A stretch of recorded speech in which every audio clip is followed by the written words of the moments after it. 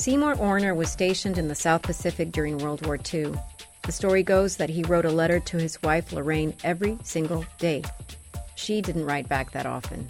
Seymour responded to the prolonged periods of silence in one letter he sent to her where he wrote, "Another day and still no word from you."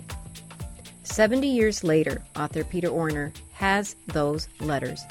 They were sent by his grandfather, Seymour, and the all too few ones from his grandmother, Lorraine. Seymour pleads with Lorraine to send him a letter, to send some word from back home for him to read. Writes Peter Orner, "Maybe we read because we seek that word from someone, from anyone. A lot of us read because we seek words from Peter Orner." This is Book Public from Texas Public Radio. I'm Yvette Benavides. Listeners of Book Public know Peter Orner as the co-host of the Book Public series, The Lonely Voice with Peter Orner. I spoke to him about his new book, Still No Word from You. Tell me about the title of this book. The title comes from a letter that my grandfather wrote to my grandmother during World War II. My grandfather was a captain of a LST, which is a weird small ship called a landing ship tank. It basically landed tanks on beaches and stuff. And anyway, my grandfather was a lawyer and insurance executive, and during the war, he volunteered. He was too old to be drafted or anything. He volunteered. He was like 39, 40, and ended up going to the Coast Guard. And he was so good at that. He was just a very good sailor. The Navy took him, and they eventually made him a captain of a ship. Anyway, that's not what your question is, but he was in the war, and he was in the South Pacific. And I've had for many years all of his letters that he wrote to my grandmother, and pretty literally, there's a letter a day for the time that he was gone, which was about almost 2 years, if not a little more. So literally a letter a day. And I've been reading these letters for years, and I even used them in a novel once. But the issue seemed to be that she wasn't writing him back, that he would write her, and my grandmother would not write him back. And this went on and on. I mean, every letter is like, "How come you don't write me? Tell me what's going on, what's happening at home." And I think my grandmother's just having too good a time without him. They didn't maybe have the best marriage, and she didn't have a lot of time on her hands. Even though she was not fighting a war, she had 2 kids to raise, and that's probably even busier than he was. So anyway, in one of the letters, he says, "It's been such and such length of time, and still no word from you." And I that struck me as being sad and kind of poignant, and also pointed to my grandmother having a life, which I thought was really interesting. So that's a very long-winded answer. No, that's where the title comes from. And I guess how it relates to the book is that, this idea of like, we're all sort of kind of waiting for word from somebody, aren't we? Yeah, that says it. I mean, it's enigmatic, but that really says a lot to contextualize even some of the other things I'm thinking about that happen in this book. So the selections here are in categories, but I see these sections: morning, mid-morning, noon, 3 p.m., dusk, and night. So I want to ask you about these sections. How did you hit on this method of organization for 107 chapters? I mean, we all go through this problem of how to structure things, especially I tend to write in pieces, and so I'm always trying to figure out how they go together. And in this case, a couple of books that I was thinking a lot about and that appear in the collection or the book or whatever you want to call it, memoir, are books that take place in one day. Very famously, Ulysses, Joyce, a book that I teach, and revere and think is hilarious every time I read it. And every time I read it, I usually don't finish it, I should say. But it's hilarious, and it's also, just kind of the ultimate example of like what occurs in one day is infinite.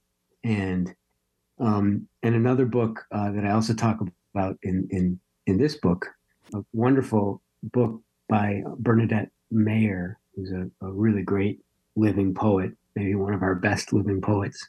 I believe she's in her 90s now. And she wrote a book called Midwinter Day, and it takes place on a single day in 1977, I believe. And in that book, she literally covers from morning to night her life with her family, her husband, and her kids. And it's, she's making dinner and writing. Mhm. She's having sex and writing. She's taking out the garbage and writing. It's just like everything in that one day. And, like Joyce, again, it sort of hits home that idea of like, if you really think about one day, it can be, as monotonous and monumental as one day can be. So that was a part of this book. And the other, I think the reason that I ultimately decided to structure the book around a day was that I had a book on my shelf for years by a woman named Ida Vigis, and that book is called Light, and it's about Monet's garden at Giverny, I think is how you pronounce it, and it takes place in one day as well. And in the opening of that book, it starts beautifully where Monet is sort of chasing the moment just before dawn, not when the light has actually happened, but just before dawn. I was really struck by this way of thinking about a single book being a single day. Well, and you say something similar. So, Light is a work that you talk about much later on. It's the 18th piece in the book. And the Bernadette Mayer is 79th, if we're keeping score. Right. But all the way back at the very beginning of the book where you talk about James Salter's Dusk, you do allude to this idea of being, quote, drawn to the moments before a story becomes a story. So it's like being drawn to the moment before the light, right? It's just such a very interesting kind of pattern that I'm hearing from you. But I do want to say this before I lose it, that about Bernadette Mayer and Midwinter Day, you say in the book, I'm going to proclaim, ordain, howl to the void that this book constitutes the greatest celebration of family life ever written by an American. And then you have this line that says, unpaid bills and laundry, if you think they can be separated from love, you don't live in the world. So that really stuck with me. And I have to tell you, I did not know about Bernadette Mayer. I hate to always admit my ignorance to you about readers, but this is another beautiful thing about your work, this book and Am I Alone Here, and so many things that you write, is that you bring to your readers more to read. So we get to read your stories, your words, and your words about these books, and then we go chasing after, Eva Figes and everybody else. So yeah, and I mean, I appreciate that. I also, I worry sometimes that, like, when you talk to book people, I was like, have you read that? Have you read that? Have you read that? And it gets, I hate to be one of those people. You know what I mean? And the fact of the matter is that no one's read everything, number one. And number two, there's so many books that have been, kind of you miss for whatever reason. And I love those kind of conversations. And I absolutely, many of the books that I write about are books that somebody else told me, hey, you ever read this book by Bernadette Mayer, where she just writes from one day from beginning to end. Mm-hmm. And I should say about that book, she says, and I think I believe her, that she literally wrote it across that one day. And that was the book. And it's just an amazing kind of thing to contemplate, especially if you read it, because it isn't just a recording of what she's doing and thinking about, but it roams as far as the imagination can roam. So she's all over the place because she's all over the place in a single day. She's not completely present in her own life much of the time. And that's part of the beauty of the book. Well, you write about a lot of women in this book, and we've named a few. And I'm thinking also about your mother, though. This book is a lot about your mother, and even in a way about your mother's reading life, not just your reading life, but your mom's in a way, and your mother's notes in the margin. Can you share a little bit about that story, about the little note that you found in a book that your mom had read, that your mom wrote? Sure. It's funny. I'm in Chicago for Rosh Hashanah, and I'm in my mom's office. She's 85 and running for re-election of the North Shore Water Reclamation District trustee. Many listeners are in her district. Please vote for her in November, the Democrat in that race. But I'm looking at her books here, and she's got Little Women, and then Crime and Punishment, Heart of Darkness, Look Homeward Angel, Emma. So for some reason, Anne Rand is stuck in there. I'll have to talk to her about that. Thackeray, Flowering Judas, Catherine Ann Porter. Anyway, my mom's a big reader, and the story, the essay you're talking about is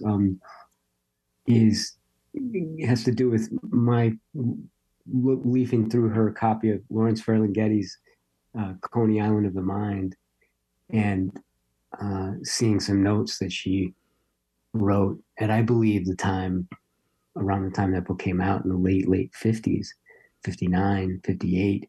And she makes a little note in the margin of a poem. And it kind of led me to imagine my mom arriving from,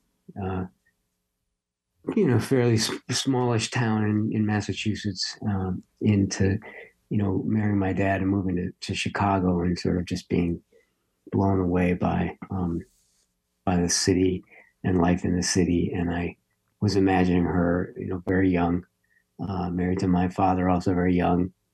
And I just was trying to imagine what it was like to be reading this sort of, kind of bebop-y, jazzy collection of poems, and, kind of just being very excited about living. And so that kind of led to my trying to imagine what she was thinking when she made that note.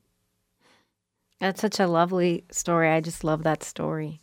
Being able to see her something that she's written in the margins of that book. Yes.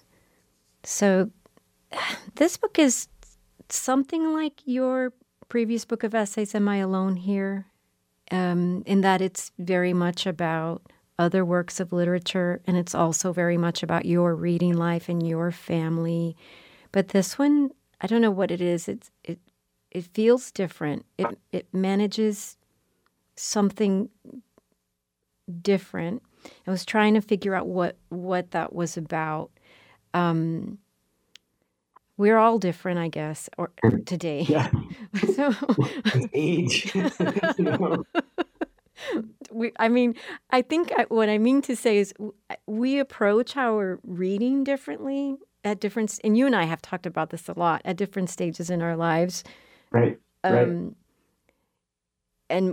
the same is true of our writing, but I can't put my finger on it. It's something else. It seems to me like you're coming at the work with the same unapologetic, unabashed.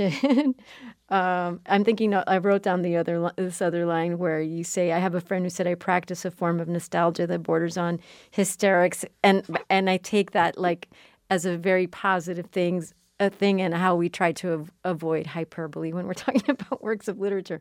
But Right. there's still all of that here, but I'm perceiving, I don't know what, I can't put my finger on it. I can't characterize it in any way, but there's something, maybe it has to do with the passage of time, or there's something there.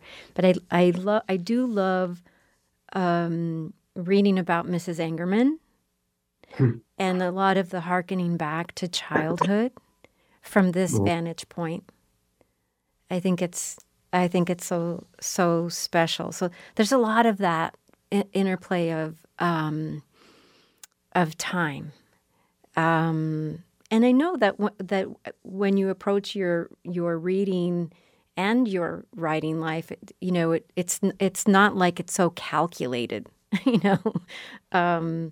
So I don't know. I don't know what I'm chasing after here. I have a page of notes about this. I want to ask Peter why this is so different. well, I always appreciate it. Yeah, and you're the kind of reader I'm trying to talk to, and I wish I could answer it. I mean, I don't know. I think it has to do. I mean, I didn't want to write the same book. I promised myself after um, the last book of essays that I wasn't ever going to do anything close to a memoir again. And I turned around and I do it again. And so I was very conscious of, you know, why do this if it's the same book again? And I think the difference is that this one, I hope, has more unity. The pieces were sort of written to literally speak to each other, not accidentally speak to each other like the Mm-hmm. last time around. I think I was being, I'm not very deliberate in method at all, but I think that the same consciousness, um, I was more, I was literally trying to kind of create some unity of conversation with myself, if that makes any sense. It does. It does make sense. I thought I had a clue when I got to this chapter 73 in my notes in the 3 p.m. section. So it's where you write about Chekhov, who needs no extra context, as you and I both know. But you do say, "Hail Chekhov for letting the most minor of enigmas stand without comment." And you're at the Dunkin' Donuts in Grantham, New Hampshire on February 12th, 2020. And that's right around the time we're all learning about this strange flu, this virus, and people are popping out of donut shops wearing masks. And there are free samples of a sausage sandwich of some kind. Right. And then The new Dunkin' breakfast sandwich, yes. And which then is sort of like the old Dunkin' breakfast sandwich. that's what you said. And so then suddenly you start to talk about Myra, and you say, no one loved her, and her life was passing by miserably without affection, without the sympathy of friends, and without any interesting acquaintances. What a terrible thing it would be if she fell in love with her position. And then you say, imagine the calamities if our stray daydreams came true. So I kept sort of like, okay, if he talks about Chekhov, there's a clue there about this whole book. And that's what I came up with, but no. The search. Well, I think you're right. I think that's pretty good. I think it does have a lot to do with something. It's a cliche. Like be careful what you wish for, kind of thing. And I think that's a cliche that stands very true. I think, and I think Chekhov's story in the cart addresses that like no one ever has. It's a woman who is it's a school teacher and like you said, unappreciated and sort of miserable in her life, but also proud of herself too. She has a great deal of authority. She has respect, even though she does not have love at all. But she considers this drunken landowner that is single and sort of imagines what would be like to be with him for a few minutes and thinks that's actually could be a wonderful thing. And then Chekhov just slams the door in it because it's not going to happen. It's not going to happen because she doesn't want it to happen ultimately. And I think us daydreamers, always need a reality check. in the sense that the daydream may be the thing, the life that we're living, which is wonderful too, you know? And I think maybe that you're right. I think that does have to do with what this book might be about, in the sense of, like, again, it very comes very, very close to cliche, but the miraculousness of a day, and if we just pause to think about it, which I rarely do, and so when I write about it, at least I'm desperately trying to do that. And I was, kind of clinging to this idea of, the wonders of the daily life that we generally think is not so exciting. Well, I don't know. That reminds me a little bit of something that you said about the idea of repetition in your books. At a certain point in the book, I'm recalling, where you say something like, in the context of a story about your father, that the stories are repeated and they don't get lost. And you say something like they get repeated into oblivion or something. But Right. the idea of repetition is so important. And, so the idea of cliche as like, oh, this repeated thing. But I think it's very important because, I mean, and I'm so stating the obvious. If you encounter it in Chekhov, on a day when you need to encounter it in Chekhov, like, that's a good thing. That's a very positive thing. But I'm also thinking about, we learned so much in this book too. I mean, I certainly did, about, besides authors that I'm not super familiar with, but then also some of the tragic stories of some of these authors. And so, I mean, I've heard about Maeve Brennan, of course, but I was not that familiar with her story. And then so the other miraculous thing that emerges from this book is, I mean, part of the time as I'm reading about these authors and some of the terrible things that happen to them, is that's what makes the fact that their writing exists even more miraculous to me. Right. It's like, how Right. in the world? Yeah, Maeve Brennan had it pretty rough, with alcohol problems and um, mental health issues, for sure. And so it is kind of remarkable, but it isn't remarkable that anybody is able to, like, get it down for a little posterity, Yeah. And Maeve Brennan's just a great example of what survived, what was really pretty much a wreckage of her life was ended in fairly, pretty roughly, let's say. Mhm.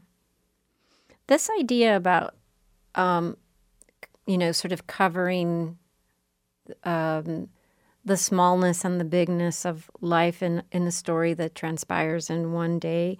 When I got to the chapter about Rita Dove's work, this sentence, "The notion of our being intact in stillness is ultimately an illusion." I mean, that's about bearing witness, but it's also, I take it also to mean, like, yeah, you feel like you're standing, like you're standing still in one day, like nothing's happening, but there's a lot happening in one day. So I like those kinds of connections that I encounter sort of on my own as a reader, just kind of going through and making these small discoveries that maybe I need to make at a certain point. But that in particular stayed with me. This book is underlined and highlighted in multiple colors, and then I have a notebook full of notes. So this is all these gems that I wanted to, like, post on social media and give you credit, of course. But I mean, there's these literary tattoos, these kinds of things. They're all over this book. But I wanted to ask you, the noon section, I went through so you talk about, let's see, Joel Hoffman, Beth Howland, James Joyce, James Allen McPherson, Terrence Hay, all in one section.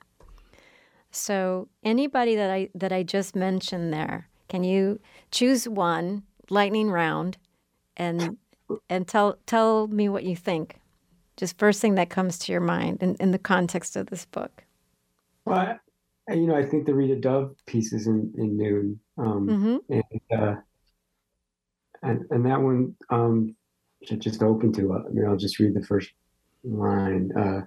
I'll be doing something, anything, the dishes, and I'll look out the window at the road, the carless, quiet road, and I'll see myself falling from where? Nowhere, just falling, or worse, infinitely worse, my daughter or my son falling, falling. And I'll be reminded again of Rita Dove's Zeppelin rising, and the three men, the one who jumps off early and lands safely, the one who hangs on, and the other one, the third man, who, as the airship Akron rises higher, higher, loses his grip and lets go. And it's a scene in a poem where a man is standing that night, I believe, Thomas of Thomas and Beulah fame of Rita Dove's book of that title, a married couple named Thomas and Beulah, and Thomas has witnessed this blimp disaster, and like I described, one man lands safely, another hangs on and rises with the blimp. I guess I was just thinking a lot about when that guy falls, the one who rises with the blimp, when he falls, that where she describes him clawing the air. That when you claw the air, there's like nothing. When you claw something, you need something to claw, right? Mm-hmm. And Dove like realizes that action is so futile, right? I mean, he can't. The air isn't giving him any grip, right? And it just struck me as just being like it's an image that has haunted me, like I described, and I just, to me, that happens throughout the day. You know what I mean? Where I just have, horrible imaginings. I mean, I don't think this is a dark book because like there's a lot of survival in it, but that guy doesn't survive, and the poem is as much about the guy who doesn't survive as the one who watches. And is the guy who watches a survivor? Yeah, he gets through the day, but it's not without a lot of tough stuff having had to endure. And I think at the end of that piece, in this piece, I talk about, it is safe to be the watcher, but how safe? How safe? Because he's got to carry that image around. Why that happened in the middle of the day of my day in this book, I'm not sure, but it's just like there's constant warnings, and there's something about the vividness of that poem that struck me as being appropriate for the glare of noontime, I guess. Mm-hmm. You know what? When I read that the first time, I flipped all the way back over to the very first piece in the book, and I knew right where it was. It was the second page of that piece where you're describing your mother, and you say, I know I read something in her eyes as if she'd already taken off. My mother, the sound of her splashing, scrubbing, and then stillness. I don't know. There is this very interesting conversation within the book. The idea of stillness, and it's not the same idea as still, no word from you, and we're not going to diagram sentences here and talk about parts of speech, but there's this idea that recurring for me that was so beautiful. But I want to ask you too, there's poetry here. Tell us about poetry. Tell us about what you think about poetry. I love poetry myself. I say this all the time. It's my first love. And I don't write it because I'm a terrible poet. But I love to read it. And I love to read about it. But you approach poetry the way that you approach stories and novels, and you almost don't even have to tell us what the genre is, and we're in there, moving through the action or the emotion or whatever it is. But what is it that makes you pull the book of poetry off the shelf? Here's where I get a little like aggressive in the sense of like, isn't it a shame how removed most people are from poetry as opposed to, maybe more in the past or even If you think about other cultures where poetry is very much a part of everyday experience. I can recall somebody once telling me that when the Mexican poet Octavio Paz passed away, and maybe this is apocryphal, but people were weeping in the streets, you know. And Paz is not an easy poet, right? And so it's not as if we're talking about, like a simplistic, kind of, somebody whose work was somehow accessible, right? Um, I think everybody read Paz, even though he was difficult. And it seems to me that we're cut off, you know, from that for whatever reason, whether it's academia or whether it's this idea that certain literature is only for certain people. I don't know. It just bugs me. And so, I'm not a literary critic at all, and I don't know much about poetry. That's just the honest truth. But like you, I read a lot, and I don't necessarily know technically. Even though I I sort of can read it really slowly and carefully, but that doesn't mean I know what a villanelle is. You know what I mean? And so, and barely, some of the other ones, which, sonnet. I mean, I sort of know what a sonnet is, but nonetheless, I couldn't get through the day. I couldn't get through my life, and not to mention any kind of writing life without reading poetry. And the basic thing is because as a fiction writer, I have to pay attention to sentences and language and rhythm, and I can every day learn so much about that by reading a great poet. So yeah, for me, it's just like an essential thing. It's not like it's like I love to read poetry. It's just like just a part of the deal. It's a part of the deal. And sadly, I think a lot of people feel cut off from it because of what their teachers might have said, or having to study proofrock in college, and getting tested on it. And no offense to T.S. Eliot, that's a hell of a poem, right? But when I was studying it at the University of Michigan, I didn't love it. I hated it. And so why is that? Why is poetry taught this way? As if it's somehow kind of a code that you crack. I just don't buy it, even when it's difficult. And so I say, read poetry without somebody over your shoulder telling you, what it supposedly means. Work it out yourself, and I think you get a lot more out of it. That's my manifesto. It's a good one.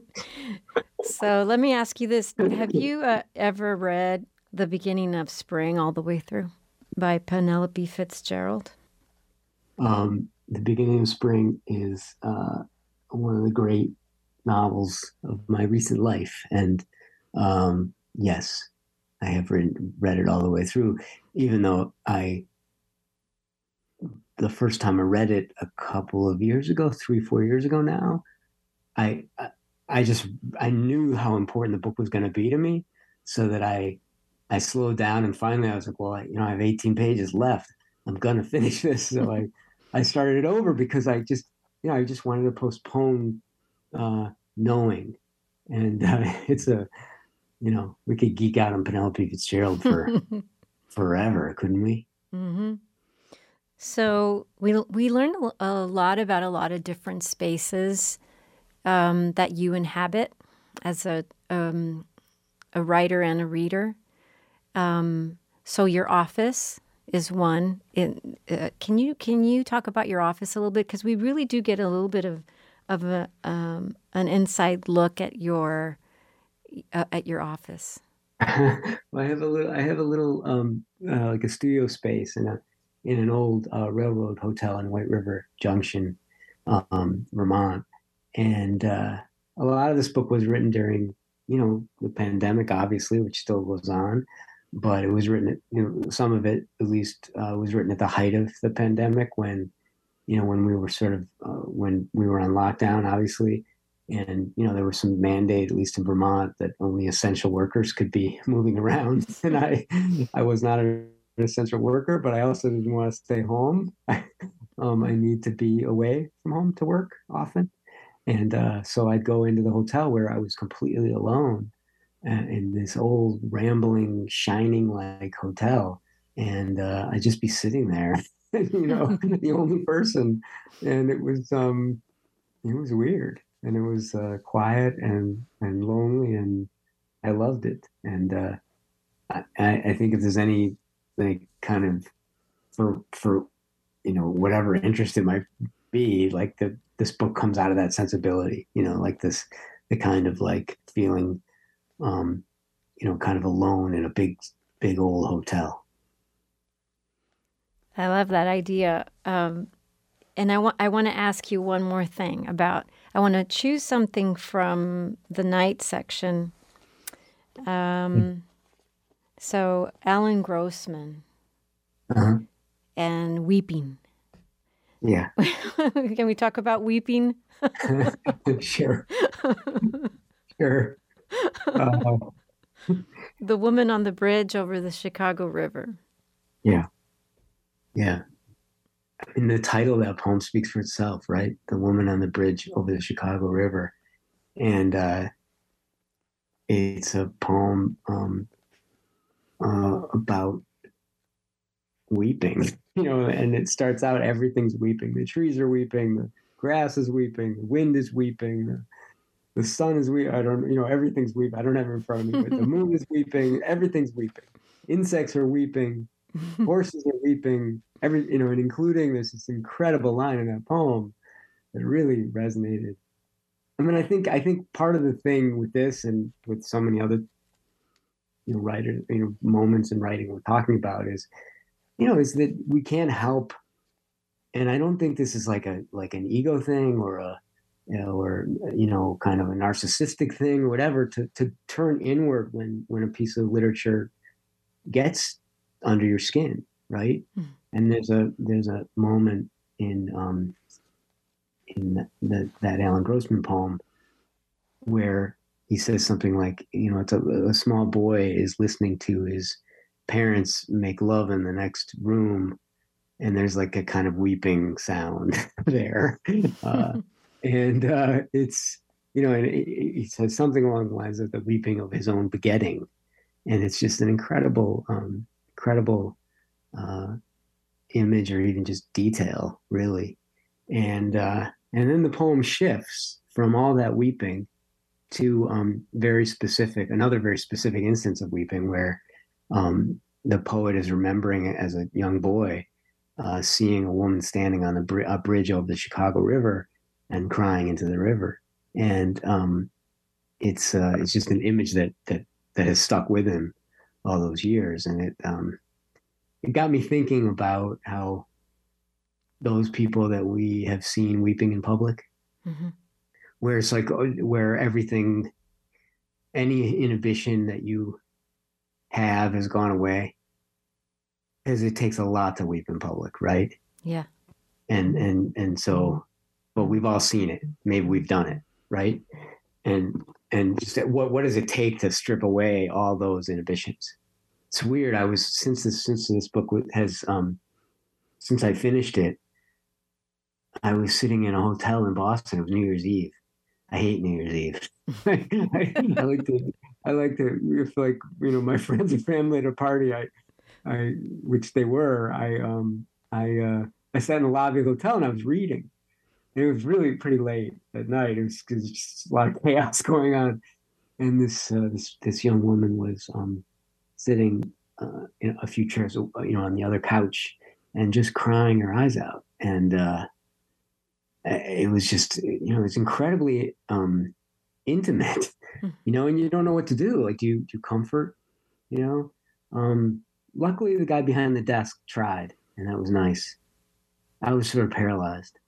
Anyway, the point is, I guess, that I got me thinking about what, what that kind of sorrow means when you just let it go, and where you are doesn't matter.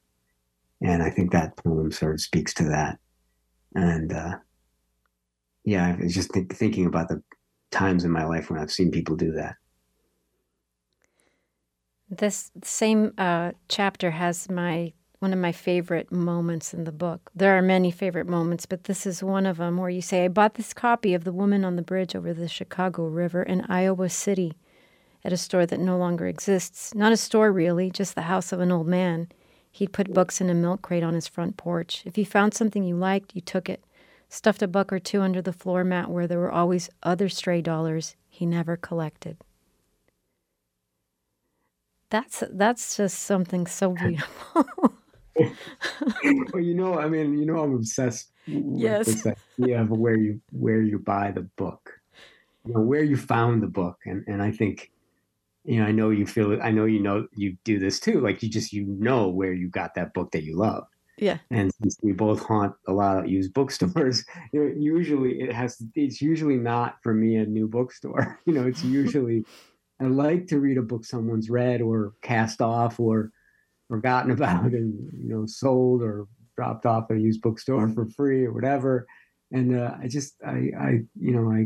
one of my favorite places in the whole world are used bookstores, and it just breaks my heart when they close. Yeah. So please go out to your local used bookstore and buy like 10 books because these people, like, it's a labor of love. Like, why would you run a used bookstore? You think to barely make a living? There's no, Yeah. So please. And this book is full of where I bought, this used bookstore and that used bookstore. And I find that they're, the greatest places in the world. And they're not like antique stores, which are all kind of, I don't know, prissy and rarefied, at least some of the, high end antique stores. Used bookstores don't have a lot of attitude. Well, but that's the truth about this book. So it's very hard to explain to people, or it will be very hard to explain to people. Tell me. But no, but then it makes sense. I mean, it is about the reading life. It is about the writing life in a way too. I mean, of course, and it is about your family and your mom, and even about your childhood, your brother, your teacher, your this place where you can leave a couple of dollars under the mat and take a book. I mean, it's about so many different things, and they all sort of combine. And so you called it a memoir, which I thought was very interesting. I didn't expect you to call it a memoir. A memoir in essays, but that's what it is. So it's about so many different things of so many different parts of a life. Yeah, I run away from the word memoir, but then I realize that yes, it's what it is. It just isn't what you normally might think of as one. And I've used this phrase before, and I think maybe I overuse it, but the idea of just sort of a reluctant memoir, at least that's what the last one was. I don't think this one was actually reluctant. It's a acknowledgement that reading and thinking about other people's words are intrinsic to my own existence, as blown up as that sounds. Intrinsic to my own walking around, let's say, like it's just constant. And again, I made this joke before, but I have a friend, my good friend Julie's a yoga teacher, and she always tells me, you don't live in the present. And I say, exactly, right? This is like my whole point is not to live in the present, right? But in a way, the reading that I do, and the reading you do, and the reading maybe somebody listening does, I'm sure, is as much a part of the forward momentum of their life as anything else. And even when that reading sends you back to the past, you know what I mean? I think that's remembering is a forward act. It's not a backwards act. That's if that makes any, I don't know if that makes sense. It doesn't make sense to me. That makes total sense. That's what I like. Remembering is sort of as a verb of action, as opposed to something passive. That's why you are an essential worker. Thank you, Peter. Peter Orner is the author of the essay collection, Still No Word From You. His previous collection of essays is Am I Alone Here? Notes on Living to Read and Reading to Live. He's also the author of 2 novels and 3 story collections, including Maggie Brown and Others. Peter Orner is the director of creative writing at Dartmouth College. He's the co-host of the Book Public series, The Lonely Voice, with Peter Orner. This has been Book Public from Texas Public Radio. Write to us at bookpublic@tpr.org. Jacob Rosati composed our theme music. Dan Katz is Texas Public Radio's news director. We had help this week from David Martin Davies. I'm Yvette Benavides.